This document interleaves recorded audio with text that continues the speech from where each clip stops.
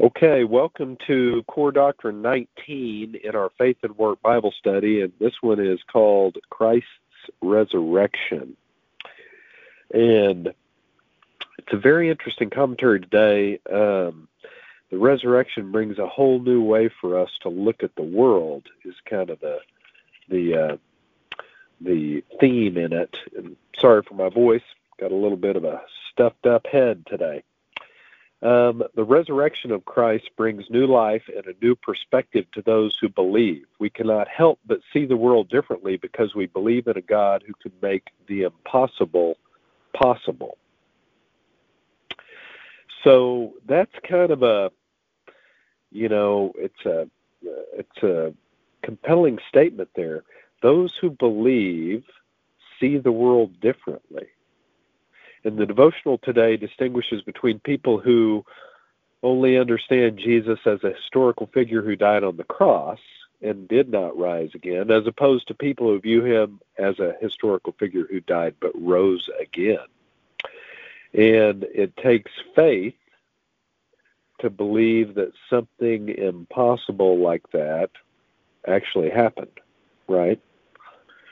And in the end of this little devotional today, there's a story about a career counselor at a liberal arts college. I'll read a little bit of it. It's him talking about his job, basically. It says, I'm an occupational counselor at a small liberal arts college. I spend my days talking with students about careers, preparing them for interviews, and reaching out to potential employers. I help students to find meaningful work, and I have to deal with the problem of death. Death is a real problem when it comes to our work. It renders our labor meaningless, futile, and pointless. Because of it, we, as if arranging the deck chairs on the Titanic, spend hours or years doing work that will be forgotten and laid waste. History marches on, and everything we have done is trampled over by death. For me, the reality of our mortality means that it doesn't matter where my students end up working or what they end up doing. In the end, it doesn't matter whether a particular job fits their gifts or contributes to the common good. In the end, all of us will suffer the same fate. Death will come knocking at our door. They may as well eat, drink, and be merry, for tomorrow we, every one of us, die.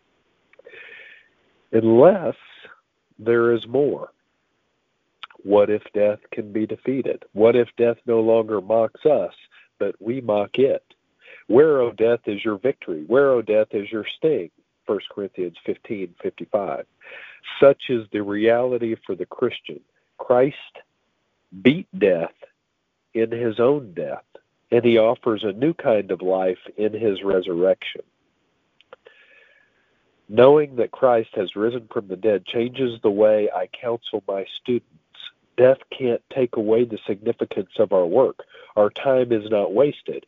It also means that when possible, I can counsel students to see the big picture of redemptive history and the vibrancy of the coming new Jerusalem.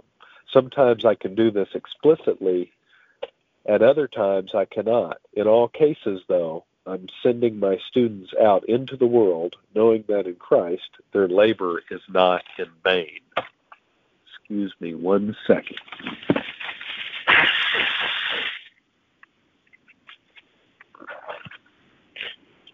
So, how we think, how we view Christ, how we view our part in this world, it's pretty important, right? And this is me talking. I'm done with the college career counselor talking. The decisions that we make at the office, how our actions affect other people around us, it all matters. We can be a voice of encouragement, a voice of hope to our kids, to the people around us, to the people we work with.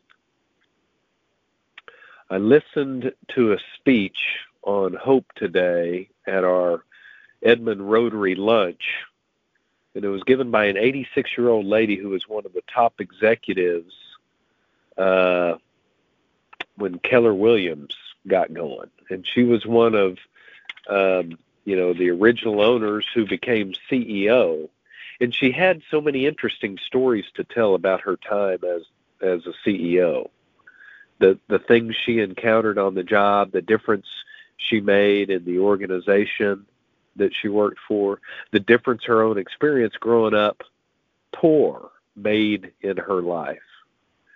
She went over a couple key things her mom and dad said to her as she was growing up that really changed her thinking.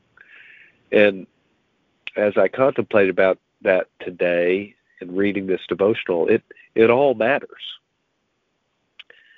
And it matters because what Jesus said would happen has happened and will continue to happen. What we do will have a part in how God ultimately restores creation when Jesus comes back.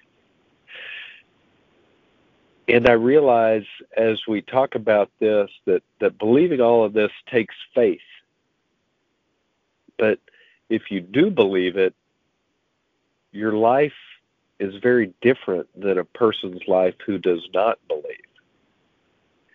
And that 86-year-old person, her name's Mo Anderson, she talked about what she's hopeful for now.